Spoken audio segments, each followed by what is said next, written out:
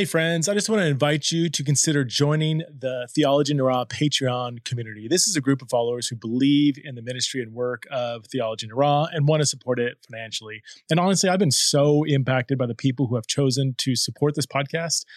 Every month they send in a bunch of questions. A lot of them are really personal, and I get to spend time responding to them in a private podcast. And we, we'll message each other throughout the month and post responses to each other's questions. I'm actually going to start something new this fall, a monthly live Zoom chat with some of the members. And I'm super looking forward to actually seeing more of their faces every month. And there's other perks that come up, like a free virtual pass to the Theology in Raw Exiles in Babylon conference every year. But honestly, I don't want to make it sound transactional. Every single Patreon member that I've talked to says the same thing. We like all the perks.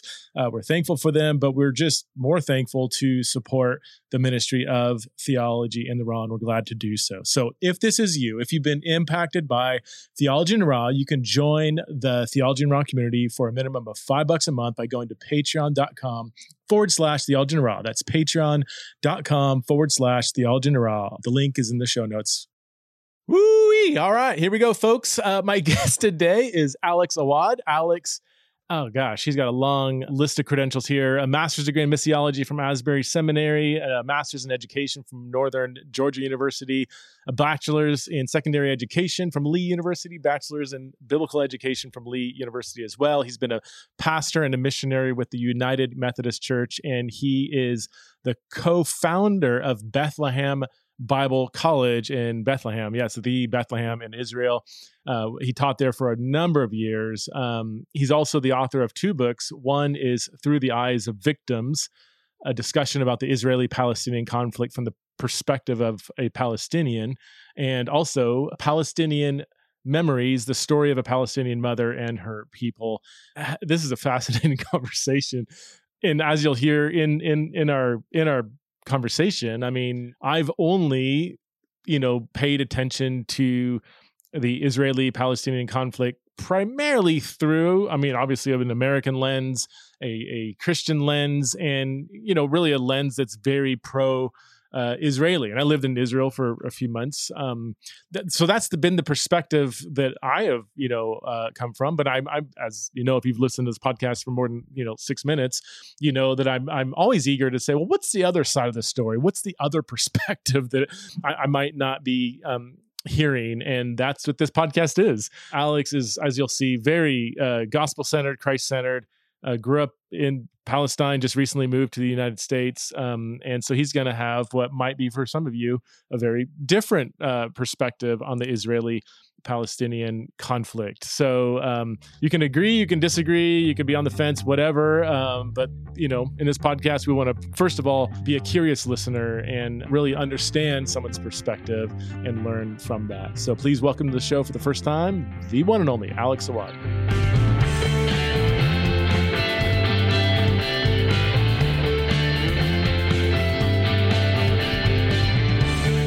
Thanks so much, Alex, for being a guest on Theology in the Raw. I know this interview kind of probably came out of nowhere.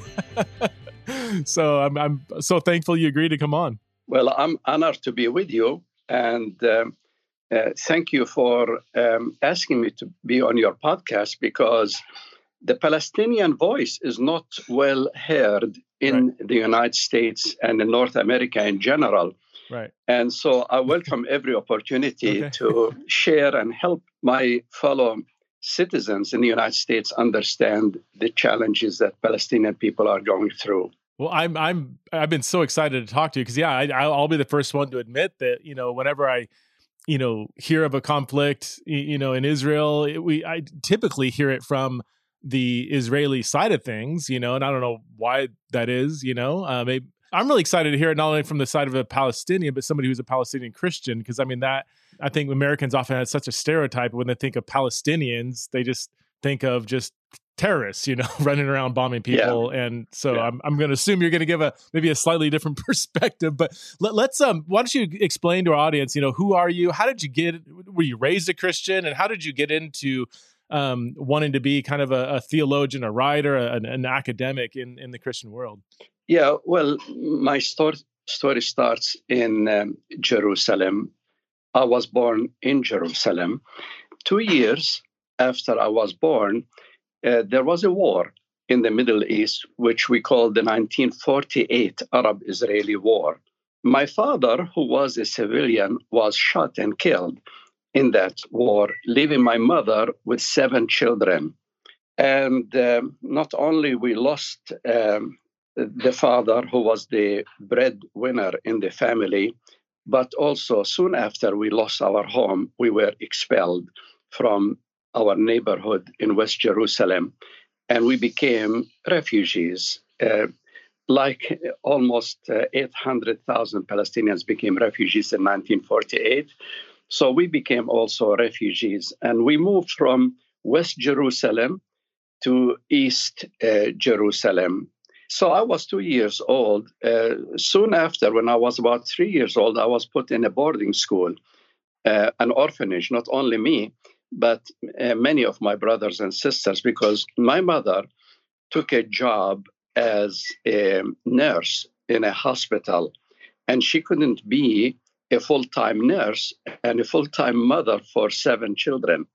And so we scattered into boarding schools and orphanages. But my mother was very keen about our education. She wanted to make sure that every one of us get a fair education. So she worked very, very hard to educate us. At the same time, she has to struggle to put food on the table for 7 mouths to eat. So it was really tough. The only thing that made so much impact on our lives is that my mother was a committed Christian. Her motto was, don't look back, always look forward. Don't ask why God, always ask how God. Don't harbor any hatred in your heart. Always forgive, always forgive. This is what she tried to plant in our hearts, to forgive, to look forward, to study hard, and to do our best instead of revenging and instead of being bitter. Rather, study and then maybe contribute to the society that done you so much harm. Yeah. So as we grew up, my mother would take us to church. She would be the Sunday school teacher. So we grew in a very, very spiritually rich environment, although we were utterly poor, because we lost everything. We were utterly poor, financially. We didn't have any house of our own. We have to rent all the time with the meager salary of my mother. So it was very, very tough. But we never felt poor because of the wealth of the spiritual life and atmosphere that my mother has created around our house. So we felt like we were the children of God, in spite of the miserable circumstances that we were in. So we went to schools in Jerusalem. By the time I graduated from high school, I was reflecting on my life, and I wanted the same faith like my mother, not only just to believe in Jesus Christ and to believe in God, but I wanted to serve this God that helped us to go through all of these problems and all of these challenges. I wanted the faith of my mother and also to serve the Lord that my mother served. So immediately from high school, I went to Bible colleges in Europe and then in the United States. And I studied in different Bible colleges and seminaries here in the United States. So when I reflect on my life, I just thank God because He took us through the storm into the other side. And I became a pastor. I became a Bible college teacher. And my brother Bishara and I helped start Bethlehem Bible College, the first Bible college in the Holy Land for the evangelical and Protestant groups. So, it's just an amazing journey, and we just give credit to Yeah. God for his leadership and his grace on Yeah. us. Alex, I'm curious. What do you know? What kind of what the percentage of Palestinians that are Christians growing up? Were you guys like an anomaly? Or are there a decent number of Palestinians who are also like evangelical Protestant Christians? Or Well, when I was born, the number of Christians was in Palestine was between 15 to 20% of the okay, population. yeah, But right now, it's probably less than 2%. oh wow, So you can see in my lifetime, Christianity in the Holy Land and in most of the Middle East have declined rapidly, partly because of the political upheaval and partly because of the economic situation that was brought about by the political turmoil in the Middle East. So Christians in Lebanon, in Syria, in Iraq, they've been under persecution and under the threat of war, not so much from governments, but from radical groups in the Middle East that were very, very upset with American foreign policy, and they couldn't hit directly on America, so they hit on the Arab Christians who were living among them. So okay, this is tragic because the Arab Christians, they were their fellow compatriots, and yeah, they are national citizens, faithful citizens of these countries. But the radical groups, the fanatic groups, they don't make a difference.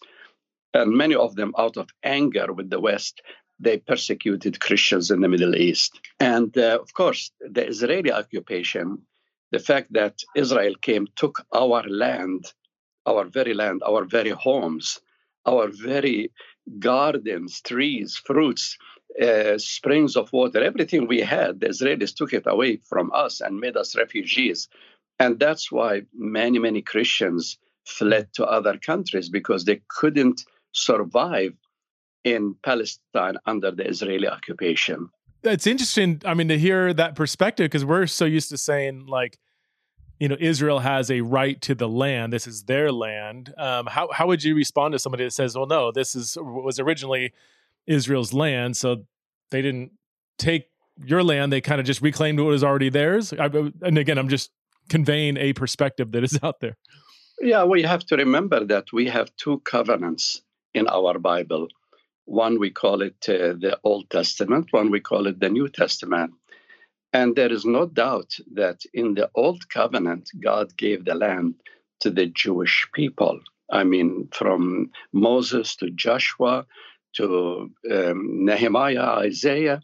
When you read in the Old Testament, definitely we see that God chose the Jewish people and God gave them the land of Canaan. That is very clear. Any Bible-believing person cannot deny the fact that in the Old Testament, God gave the land to the Jewish people. But with the advent of Christ, with the coming of Christ, Jesus became our promised land.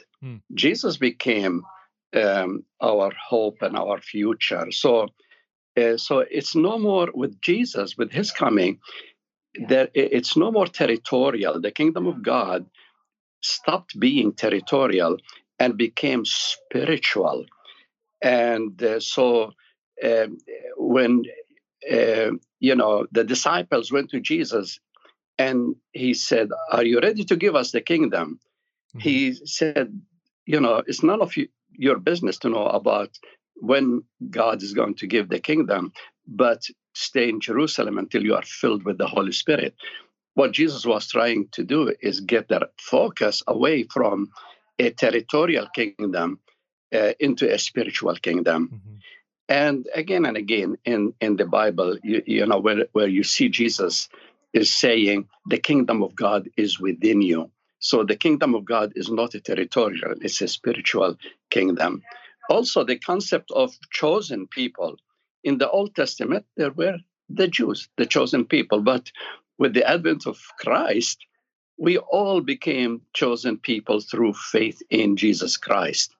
So not just the Jews are God's chosen people, but we are all all those who believe in Jesus, they are God's children and they are God's people. So both the concept of chosenness and the concept of the land was totally altered in Jesus. Yeah. I mean, it's amazing because not only this, but the concept of the temple. In the Old Testament, it was temple made of stones. In the New Testament, Paul said, you are the temple of the Holy Spirit, and God's Holy Spirit dwells in you. So there is no more need for a physical temple, the Temple Mount or Mount Moriah or Mount Zion, wherever you want to place it, because our bodies, our hearts, our minds have become the temple of the Holy Spirit. Mm-hmm. The priesthood in the Old Testament was Levitical priesthood. In the New Testament, we became priests because Jesus made us priests for himself. That's what the New Testament teaches. The sacrifice in the Old Testament was animal sacrifice. In the New Testament, Jesus Christ became the ultimate sacrifice. So all of these things were changed because of Jesus Christ and his coming, where now everybody all over the world who come to Jesus Christ, they become God's chosen people.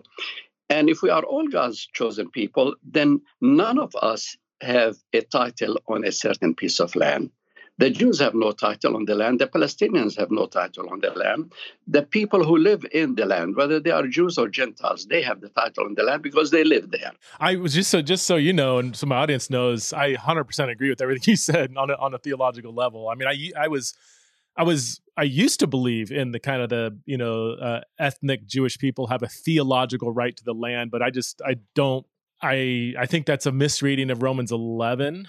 Partly, I think a lot of it comes from an American political climate, less so from the scripture, or I think it comes from people, from my perspective, and it sounds like from your perspective as well, kind of misreading the what I would call, discontinuities between the Old Covenant and New Covenant. You can't just read these promises in the Old Testament and think that they're going to be fulfilled in the most literal sense that if we didn't have the New Testament, we might take them to be. Because I mean, everything you're saying is not only clear, but I mean, Jesus, he came on the scene in a climate when the Jewish people were expecting the Messiah to be this militant revolutionary who would reclaim the land. So, and he absolutely did not. He pushed back against that mindset. So when he says the kingdom of God is within you, and even the disciples were kind of like, "When are we? Okay, so are we going to reclaim the land now?" Like he did not embrace that vision at all. So I mean, what the problem today is with the teachings of what we call Christian Zionism. Christian Zionism is strong and is spreading very wide all over the United States. And it is sad because the Christian Zionists, for them, the Israeli invasion of the Holy Land in 1948 is like a continuation of Joshua invading the Holy Land in the Old Testament. They take that as parallel. So the people like Ben-Gurion and other Israeli leaders, they are like Joshua and Moses and so on. Although these Israeli leaders, they are atheists. Ben-Gurion was a professed atheist. And many of the Israeli prime ministers are professed atheists. But for Christian Zionists, they never acknowledge this. And they see in the current state of Israel as a continuation of biblical Israel. And when they do that, then they think of the Palestinians as the old Canaanites and the Philistines and the Amalekites, that they deserve to be run out of the land so that God will give the kingdom to the Jewish people in preparation for the second coming of Jesus Christ. It's a total theology that is out of harmony with the teachings of Jesus and out of harmony with the teachings of Paul and the apostles in the New Testament, where Paul says, you are all God's children through faith in Jesus Christ. Mm-hmm. Whether you are Jews or Gentiles, Greeks or barbarians, and we are all become the seed of Abraham through our faith in Jesus Christ. That's what Paul taught in his letter to the Galatians. And so I would invite my Christian Zionist brothers and sisters to reread the New Testament and put Jesus' glasses on their eyes so that they can see the truth about Israel and Palestine. So what you're saying is when Israel kind of reclaimed the land, they used kind of a theological rhetoric to achieve political ends, even though they didn't really believe in the theological rhetoric. They just kind of used that as kind of a... Yeah, Ben Gurion was a Bible reader. The first prime minister of Israel, Ben Gurion, was a Bible reader. He had the Bible, and if you look at it, it's all marked with different colors and so on. So he was an avid reader of the Bible. At the same time, he was a confessed atheist. But whenever convenient, he and the early Zionists, they said, this is our land. God gave it to us, although they did not believe in God. This is like a story that happened to my brother. One of my brothers, his name is Mubarak. He is a nonviolent peace activist. So he went to Palestine during the first uprising. He had a group of Palestinians, and they were planting trees on property that the Israelis were confiscating from Palestinians. He was planting olive trees. So he confronted Jewish settlers. And this settler came to him and he said, why are you doing this? Why are you planting those olive trees on this land? My brother said, it's because this land belongs to us, Palestinians. We have the right to plant trees on our land. And the guy said, didn't you read the Bible? God gave the land to us, the Jewish people. And then my brother asked him, do you believe in God? And the Jewish settler said, no, I don't. So you can see the hypocrisy in all of that. Whenever it is convenient for them, they claim God gave them the land. I'm not saying that all the settlers don't believe in God. Many of them do.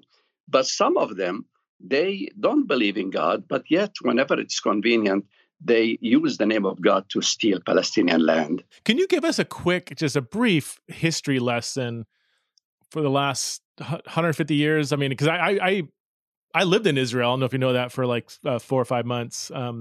And even now, my Israel history is just so cloudy. When did Jewish peoples begin to kind of reclaim the land? Like you mentioned the 48 war, which the conflict, but it went back deeper than that. Like, can you take us back the last 150 years and Sure. How did we get to where we are today? Well, before 1948, we were occupied by the British. The British had Palestine, and they call it the British Mandate over Palestine. That lasted from about 1917-18 to 1948, the British Mandate over Palestine.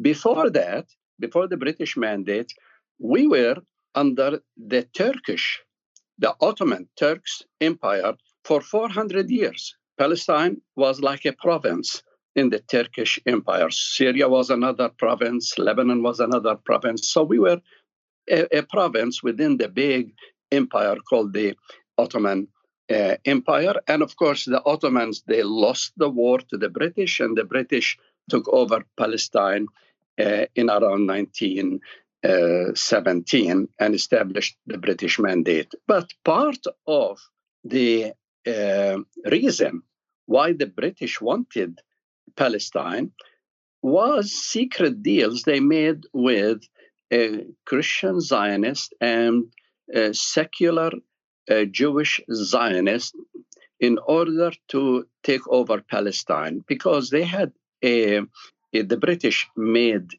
a promise to the Jewish people. We call it the Balfour Declaration. Right. And the Balfour Declaration says that Jews have the right to go to the Holy Land and make it their homeland, with the condition that they should not infringe on the rights of the people who already live in the Holy Land, which, of course, that part did not happen. But the Jewish people took the Balfour Declaration as their Magna Carta to go to Palestine and create a Jewish state. Now, you have to understand this is happening, all of this is happening in the shadow of the Holocaust, Right. where the Nazis have killed millions of Jews in concentration camps, and the whole Western countries were partly feeling guilty and partly feeling sympathetic to the Jewish people. And so they wanted to compensate the Jews. None of the European countries were willing to compensate the Jewish people on their own turf. I mean, Germany did not want to give the Jewish people a piece of Germany. Neither did France want to give the Jewish people a piece of France. But they felt it convenient to say to the Jewish people, we support you, go to Palestine and create your own state in Palestine. And they did not care for our people, the Palestinian people, until today. They don't care whether it is the United States, Canada, Australia, France, England, Germany. They don't care for the Palestinian people and what happened to them in the last, say, 75 years. All they care, they wanted to support Israel. They felt guilty about the harm they did to the Jewish people. They did not want the Jewish people, but they want them to dwell in Palestine and live there.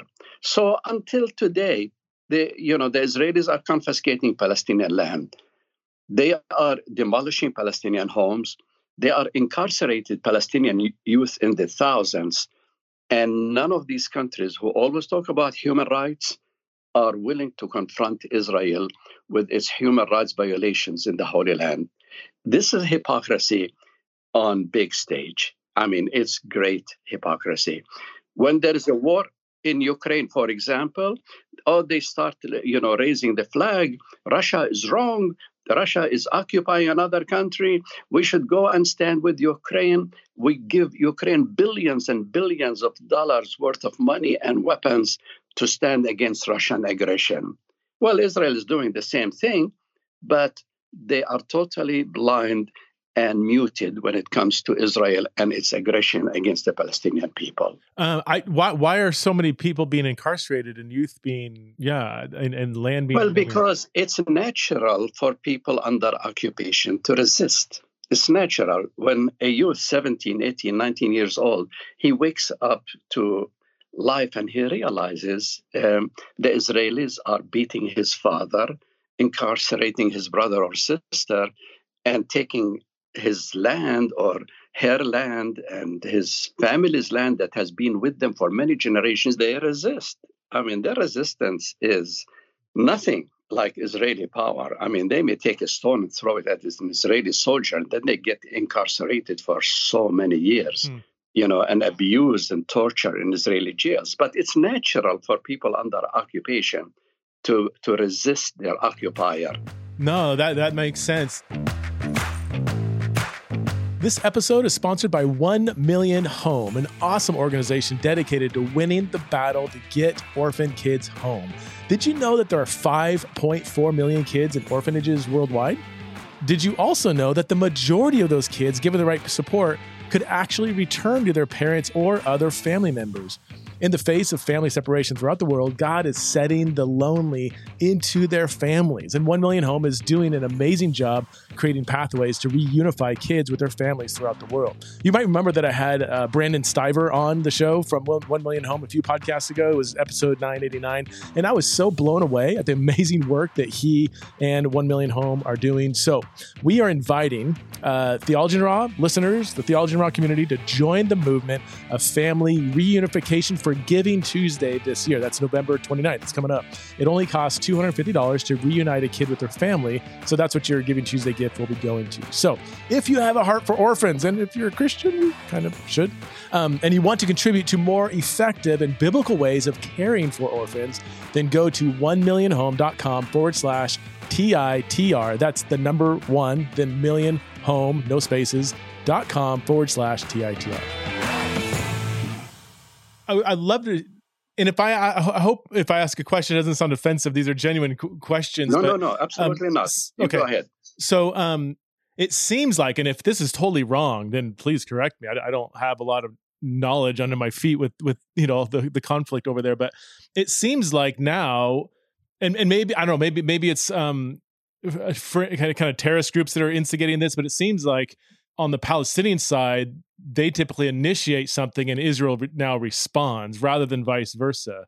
Like I remember, like when I lived there, we had bomb shelters, and there was, frequently sirens would go off, and we have to go to the bomb shelter because another rocket was launched over our heads, and I don't think, and again, if I'm totally wrong, it doesn't seem like the Israeli military is kind of randomly, well, let's just throw a rocket into Palestine, or maybe they do if they're trying to take out a leader or something, and it kills a bunch of civilians, or yeah, would love to your perspective. Am I getting like a warped perspective on things? Yeah. Well, the word terrorist is loosely used in the media.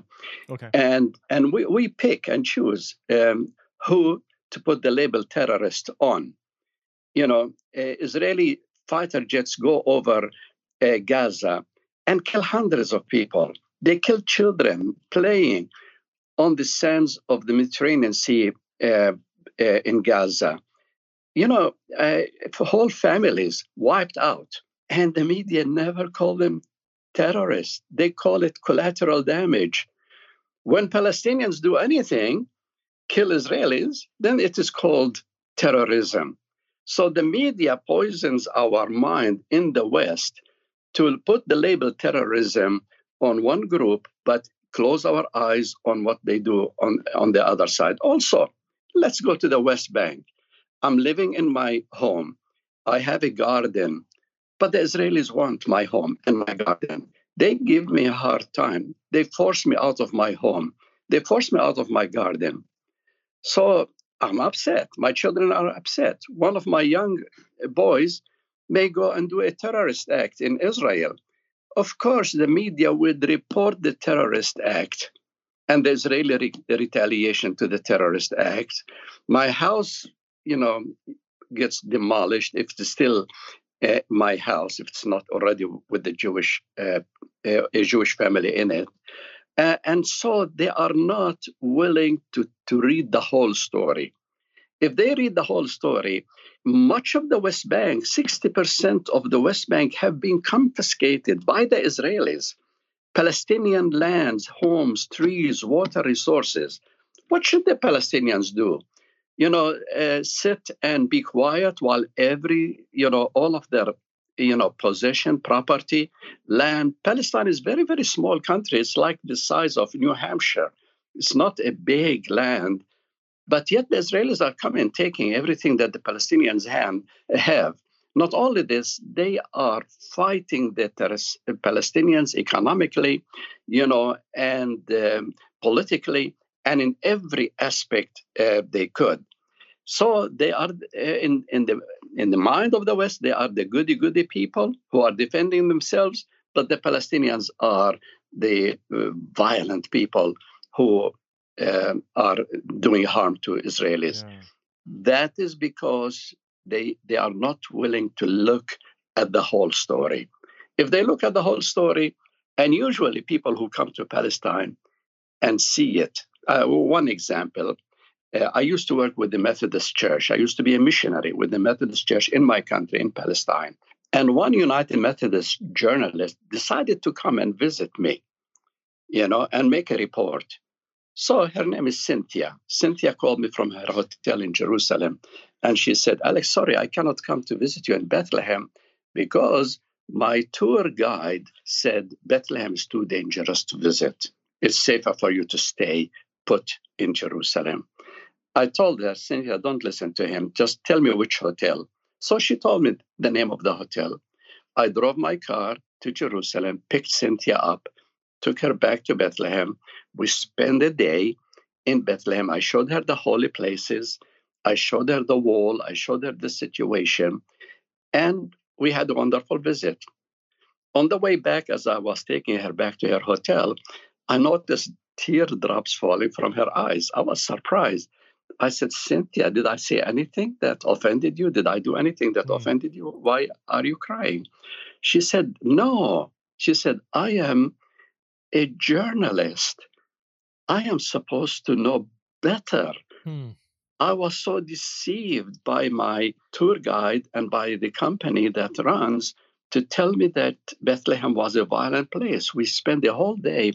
It's a very peaceful place. The Palestinian people are very kind, very hospitable. And so I was so absolutely, deceived. This is really what is going on. If she was a journalist and she was so much deceived, can you imagine the rest of the population? You mentioned the media. It does. From my perspective, it seems really divided across political lines. So, like, more right-wing media, like Fox News, is going to be very pro-Israeli, and more left-wing outlets, CNN or whatever, would be much more pro-Palestinian. Would you agree with that, or do you feel like it's No, more complicated? not yet. I think Fox News is extremely pro-Israeli. CNN is pro-Israeli, but not extreme in that. I have problem with Fox News because even if you watch Haaretz, that's an Israeli newspaper, if you watch Haaretz news compared with CNN, Haaretz is much more factual about the situation in Palestine than CNN. Okay. So CNN is better than Fox News, but it's not out of the water as far as truth in reporting about the situation in Palestine. There are new new journalism on the left. Yes, that is coming. Also, the influence of Al Jazeera in the United States is positive because they have more balanced reporting, Al Jazeera, than the main media. And the reason for that, many of the media moguls, the big media companies, actually they are owned by pro-Israeli groups. Oh, okay. They are owned. They finance them, and so they have the money, and therefore they lean towards news that are pro-Israel. I'm curious, as a Christian, when you were living in Israel, were there a lot of conversations with other Israeli Christians too? Like, did the Christianity create camaraderie, or were the ethnic tensions and political tensions a hindrance to unity? I would say both, because I was part of a group called Musalaha, which means reconciliation. And this group, we reached out to our Messianic Jewish brothers and sisters, and they reached out to us. And we would have wonderful fellowship. We eat meals together. We worship together. We went into trips together, say to the Negev, to the desert, to Jordan, and we had a wonderful time together. But many of the Messianic Jewish brothers and sisters, they have some kind of a Messianic perspective about Israel, and that Israel is God's chosen people and God gave them the land. But we discovered that the secret for fellowship is to focus on Jesus as our main common denominator. Because if we focus on Jesus, we can continue to have fellowship. If we focus on theology and politics, then it is very hard for us to keep a harmony in the body of Christ. However, by saying this, I'm not recommending that we compromise what we believe, or they compromise what they believe. However, we look at each other face to face and say, I don't agree with you, but I still love you. In the love of Christ, I still love you, even though I don't agree with you. You believe that 1947, 1946, and also you believe that 1948 are all, and 67 are all miracles of God fighting on behalf of Israel. Well, you believe that God is engineering all of that on behalf of Israel. Well, we don't believe that. We believe these are genocides where hundreds of thousands of Palestinians were killed and became refugees. So we don't look at these as you look at them. However, we can disagree and continue to have fellowship, and don't demand from us to take your perspective, and we don't demand from you to take our perspective. I should have asked this earlier because I want to go back to the kind of 1948 situation or the kind of post-World War II occupation. From how you describe it, that should be, I think, pretty easy for a lot of people to say, yeah, that probably wasn't good, the way it went down, especially for the Palestinian people. Would you say that still lives in the lives and memory of the conflict? So like you said, even if, you drive through a city and some kid throws a rock at your bus or whatever, and then when I was there, that happened. It wasn't, there were areas when I feel like if I got out of the bus, I had to kind of duck because kids were throwing rocks at me. But I don't know. Kids don't just wake up and want to throw rocks at people. Like there's a history here. There's a situation. Would you say that occupation in the post-World War II era just is still almost fresh in the minds of Palestinians? Yes. We always remember what we call al-Nakba. Al-Nakba is a word means catastrophe or a disaster. And that's what happened to Palestinians in 1948 when we lost about 2/3 of our country to Israel, in the first Arab-Israeli war. And nearly 800,000 Palestinians became refugees. So that is the Nakba. And every Palestinian, whether an old man like me or whether a child, they are taught and they learn about the Nakba. Of course, the Israelis, for them, it is their Independence Day. The Nakba Day for us is their Independence Day. But you see the difference, But this is what we need to think for the future. What is the future holding for Israelis and Palestinians? We Palestinians are becoming more than half of the population from the River Jordan to the Mediterranean Sea. What are the Israelis are going to do with us? Are they going to continue to deny us rights, confiscate our land, and humiliate us? Or are they going to wake up one day and they say, these are our neighbors. We have to live with them and they have to live with us. And there is no choice. There's no choice for us as Israelis but to have a one state with equal rights of citizenship for everyone, regardless of their religion, ethnicity, or cultural background. We are all one people. We need to live in this land as one people, and we can rebuild it on the basis of peace and justice and equality. Yeah. Until the Israelis are willing to steer away from their mentality of occupation and oppression into a mentality of coexistence, we will continue to have problem in the country. When did you move to? Because you're in Eugene, Oregon now. When did you move to the States? In 2015, my wife and I resigned or retired really from missionary work with the United Methodist Church, and we moved to Eugene because we have a daughter living in Eugene. So now we live in Eugene. But we continue to be very active on Palestinian issues, trying to help our fellow American citizens understand what's going on in Palestine. In the Bible College, is it still going, and how's it doing?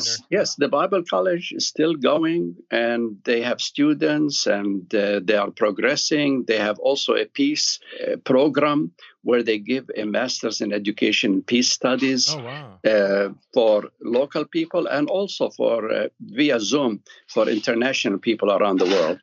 So the Bible College is doing very well. And we are thankful. We are really thankful that something that started from zero, from nothing. I mean, when my brother started the Bible College, he had $20 in his pocket. Wow. And now it's a multi-million property, and it's really a great Bible college, Of course, he now is president emeritus, because we have a young man, Jack Sarah, who is running the Bible College, and he's doing a great job. Are all the students Palestinian, or most of them, or is it more diverse? Or generally, all the students in the college are Palestinians because our borders are limited. Israel will not allow Christians from Lebanon or from Syria or from Iraq to come to our Bible college. However, via the internet, we attract people who are not Palestinians, people from all over the world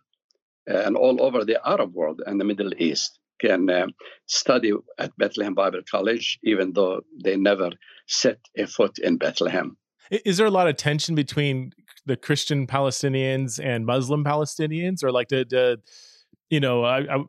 the Bible college kind of seen as like in bed with the West, if you will, or like because it's Christian and people think that if you're Christian, oh, so you're just pro-America or whatever, or like is there other tensions along those lines? Or no, within in the Bethlehem community, the Bible college is quite respected by both Christians and Muslims, because for the last 45 years, Bethlehem Bible College have been ministering not only the gospel and the teaching theology to our students, but we have been involved in serving the community in many, many ways. We have an organization called the Shepherd Society, which is the humanitarian hand of the Bible College. And through the Shepherd Society, we give food, medicine to people who are in need, regardless of their faith, regardless whether they are Muslims or Christians. So all of the people in Bethlehem, they are aware of the Shepherd Society and the ministries of Bethlehem Bible College. And therefore, whether it is the average man or woman or on the street, or the mayor or the governor of Bethlehem, they all have high respect to Bethlehem Bible College. That's great. Wow. I think I remember seeing when I was in Israel fall of 1999. It's been a few years. And we visited Bethlehem, did the, tourist stuff. And I think I remember seeing the sign. Is the Bible college right there in the city? Right there. You can see the sign on a main street. Yeah. Yeah. I remember being shocked. I'm like, well, Bethlehem Bible College. I didn't know there was a Bible college. You should have stopped the car and went down I know, yeah. There. But it's not too late. Let's go. Well, hey, I'll take you up on that. I to say I loved living in Israel is an understatement. Obviously, there's the sites, how the Bible comes alive, but I fell in love with the culture, but both. I mean, the Jewish culture and Palestinian culture, and I loved it so much. In fact, I actually, and I don't know if this is good. I'm not saying I encourage this, but I actually loved waking up to the Muslim prayers through the loudspeaker, just because it was just so like, just the religious tensions and just it was just in the air, and it was just so fascinating to me. I just really fell in love with it. So I'll go back. It's an amazing place. The food. Quite often, the hummus. Shawarmas and falafels, and I could eat that every. You sponsor a trip, and I'll be one of your teachers.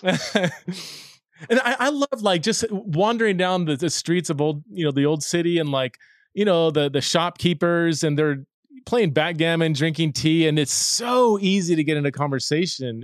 I found the people there so incredibly friendly, and so I very much the perspective of your journalist friend. Like I experienced that too. Not that there's not danger and tension or whatever, but like I just found the individual people so friendly. In fact, there's a shopkeeper there who a devout Muslim, but he would always do like the money. He would exchange money for us, and we would go sit in his shop for hours, drink tea and talk. And he was so just kind and like, I don't know. And maybe he's shady. I don't know his personal life, but I just found it's so fun to just walk around talking to people, The same if you walk in Bethlehem. People, if you don't talk with them, they'll talk with you. Yeah. If you don't invite them, they'll invite you. And they are genuine in their hospitality. Are they suspicious of like Americans coming in? I mean, thinking because they know. I mean, American and Israel are so close. So are they kind of suspicious at first, or? I think some would be, but the majority will be more friendly. Even friendly, you wouldn't believe it, to Israelis. Really? Okay. Huh. Yeah, even friendly to Jews and Israelis, because for most Palestinians, this is not a religious conflict. We are not against Judaism. We are not against a religious set of beliefs. It's basically people who are taking our land, whether it's in the name of politics or whether it is in the name of God. They are taking our lands and making it their land by force and accusing us of being, what you call it, terrorists. You take our land and we are the terrorists. Yeah. That is what aggravates some people. But on personal level, we love people, whether they are Muslims, Christians, or Jews. And Palestinians are hospitable. Of course, there are times when the political tensions are high, then that hospitality drops. But, by nature, because It's understandable. Also the other Palestinian would think that you are a collaborator if some of your friends are being killed and here you are offering coffee and pita to an enemy, So that is difficult. But most of the time, in peaceful time, most of the time, Palestinians are very hospitable. How did the Palestinian people view the terrorists that are, in Gaza or the West Bank? I mean, Well, our position, the position of the Palestinian government is, terrorists are terrorists. And what Mahmoud Abbas, the Palestinian president, does, he incarcerates those people. And even the Palestinian Authority are putting them in jail. That makes the Palestinian Authority very unpopular in some Palestinian circles because they think of them as freedom fighters, not as terrorists. And here you are, Mahmoud Abbas, putting them in jails. But most of the Palestinians don't want to see terrorism. They don't want to see innocent Jews killed and their blood is spilled on the streets of Jerusalem. But at the same time, sometimes when Israelis are killing dozens of Palestinians, their mind changes. And then, that feeling of revenge comes. And then they want to do to Israelis what's being done to them. So you would say the majority of Palestinians do not view terrorists as freedom fighters, but when there's injustice done towards Palestinians, there might be a little bit of like, well, a little more sympathy with the freedom fighter kind of motivation. Yeah, exactly. And also, really, our definition of terrorist and terrorism completely is different than the West. Because, like I said earlier on the program, Western media and Western governments, they put the label terrorist on the people they want to put the label on them.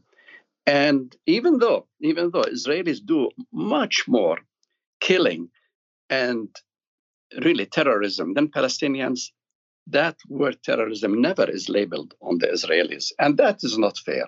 Well, Alex, you've given us a lot to think about. And I know my audience is probably a mix of like agreement, disagreement, or people just having their minds spinning around thinking like, I haven't thought about it from this angle before. So thank you so much for, I just love your emphasis. To share my book with them. Oh, yes, please do. Yes. Or, the book that I wrote is called Palestinian Memories, the story of a Palestinian mother and her people. You can find it on Amazon, and you can find a used copy. Also, you can find it on the digital copy of the book. Okay, yeah. And your other book, Through the Eyes of Victims, in 2001. Through the Eyes of the Victim is a simple book I wrote about 25 years ago, but it's like the ABC of the Arab-Israeli conflict for dummies. Okay. It's a very simple book. Yeah. And this book here is really the newest book. This is written by my brother and his ghostwriter. Her name is Mercy Aiken, In the Dark Streets Shining. Okay. Yeah. And this is the autobiography of my brother Bishara, who started Bethlehem Bible College. It's an amazing book. If people send me their address, I am willing to send them the book for a small contribution. Okay. Yeah. For a small contribution, because it takes money to print the book and to ship it. But if somebody would say, here, Alex, this is my snail mail address, send me the book and I'll send the contribution. This contribution will not go to me, but it will go to an organization that does peace and justice in the Holy Land. That's fantastic. What's your email address? How can they give you? Yeah. They can go to Alex E, like elephant, Awad, AWAD, at yahoo.com. I will put that in the show notes so people can just easily. If they do contact me, I'll send them the book, and they can make a symbolic contribution. Okay, sounds good. Alex, thank you so much for taking the time, and love your heart towards Jesus. Most of all, that's just giving us a lot to think about. Sure. Okay. Sure. God bless you.